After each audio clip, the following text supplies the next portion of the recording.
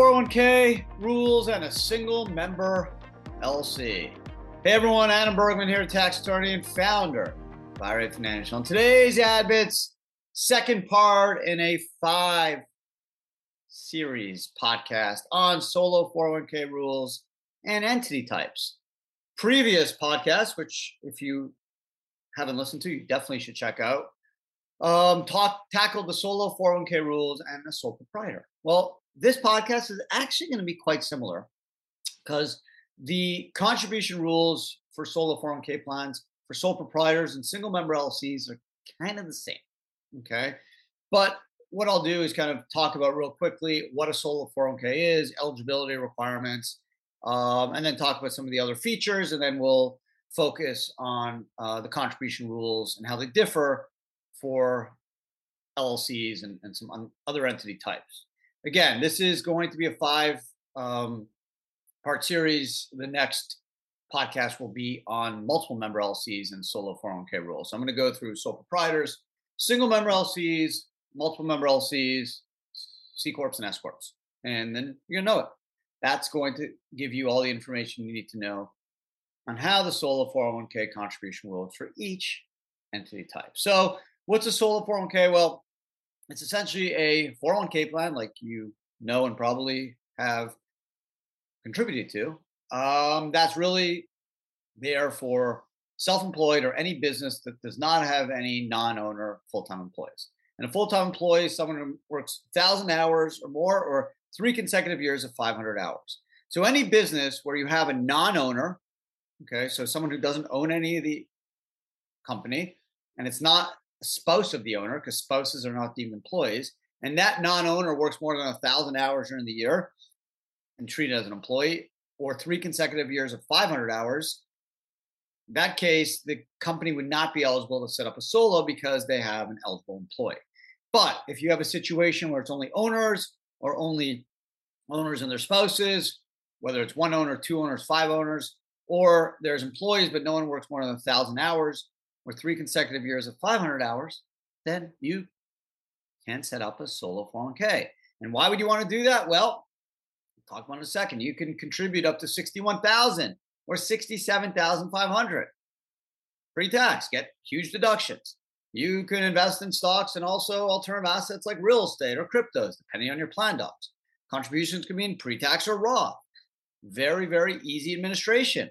If you have less than $250,000 in your plan, you have no IRS reporting requirements. So very, very easy to operate.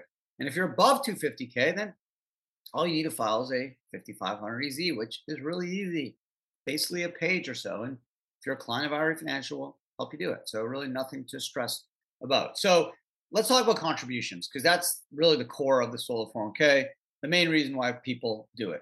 One other advantage I forgot to mention is the loan. You can borrow $50,000 or 50% of your account value, whatever's less. Use that for any purpose, whether it's vacation or paying down debt, medical bills, credit card, whatever it is. You pay back over 5 years at a low interest rate of prime. And get best part, you're paying yourself back, not a bank or a credit card. Okay, so all that interest is going to your plan, not to Visa or MasterCard or Wells Fargo. So contributions. Well, like a sole proprietor, a single member LLC is an LLC that has 1 owner. That's where the name single member LLC comes from. It's also known as a disregarded entity. So it's respected as an entity in most states from a limited liability corporate standpoint, but from a tax standpoint, it's treated as a tax nothing. It's an invisible entity. Basically, the owner reports the income on his or her tax return. A single member LLC does not file their own tax return. A multiple member does, and we'll get to that on next week's episode.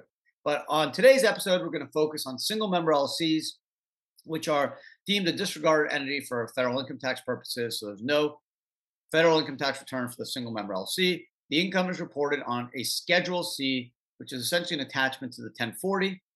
And the net amount of the Schedule C, just like a sole proprietor, you take your revenues minus your expenses, you get your net Schedule C amount. That's subject to self-employment and FICA taxes. And that is what you have as your core number of what you can base your contributions off. So a solo 401k has 2 contribution components, employee deferral and employer. Employee deferral is dollar for dollar, and in 2022 it's 20,500 or 27,000 if you're over 50. Depending on your plan docs, that could be in pre-tax or Roth. Okay, and obviously you need enough income. If you only have $8,000 in income, you're only gonna be able to put in about 8,000 minus around 15%, which is the Social Security FICA number. But obviously, if you have $1 million, you're still capped at that 20,500, 27,000 if you're over 50. Then on the flip side, there's the employer contribution, which is essentially a profit sharing contribution, not based off profit, but based off the net Schedule C. And that's 20% for a single member LLC, which is like a sole proprietor. Okay, so when you add all that together, the 20,500 or the 27,000 if you're over 50, i.e. the employee deferral, and then you add the employer, that 20% of your comp, you can't go above 61,000 or 67,500 in 2022 if you're over 50. Okay, so if you made 100,000 bucks, you could do 20,500 plus 20%, or 27,000 if you're over 50 plus 20%. You don't have to put anything in, but that's the maximum you can put in. Now, what's very unique to a sole proprietor and single member LLC is that employee deferrals and the employer, the percentage, the 20%, the employer, and the employee deferral, the 20,500 and 27,000, that's not due by 12/31 like a W-2 employee. That is due when you file your return. And again, the IRS understands that most small businesses, single member LLCs, anyone reporting on a Schedule C, generally doesn't have all their information financial, tax-wise until January, February, March, till they can sit down with their accountant and figure everything out. So there's impossible and really no way that they can make employee deferrals by 12/31. Whereas if you get a W-2 salary, you know what your salary is by 12/31, and therefore you should be able to make your employee deferral contributions by 12/31. Schedule C, you don't get a W-2. So you have to get all your revenues and expenses and make sure you have all your available expenses to reduce your income so you get your net Schedule C. And the IRS is kind enough and reasonable enough to understand that no small business can get that done by 12/31. It's impossible, right? You're still depositing stuff on 12/31 maybe. So like a sole proprietor, employee deferrals and employer contributions are due when the business or the single member LLC files a Schedule C with the 1040, April 15th or October 15th. So employee deferrals and employer contributions are due on the same time. They're not due on 12/31 on the employee side like they are for a corporation. So that's the big distinction between sole proprietor and single member LLC versus a partnership and corp, where there's different deadlines for employee deferrals and employer contributions, whereas sole proprietors and single member LLCs are all due when the Schedule C and the 1040 is filed. So there you go. That's basically what you need to know if you're setting up a single member LLC solo plan. All the other bells and whistles are the same: the loan, the ability to get exempted from UDFI if you're buying real estate and want to use leverage. There's no unrelated business tax or income tax. Whether you have a sole proprietor or a single member LLC, you can still do pre-tax or Roth. You can still do alt, depending on your plan docs.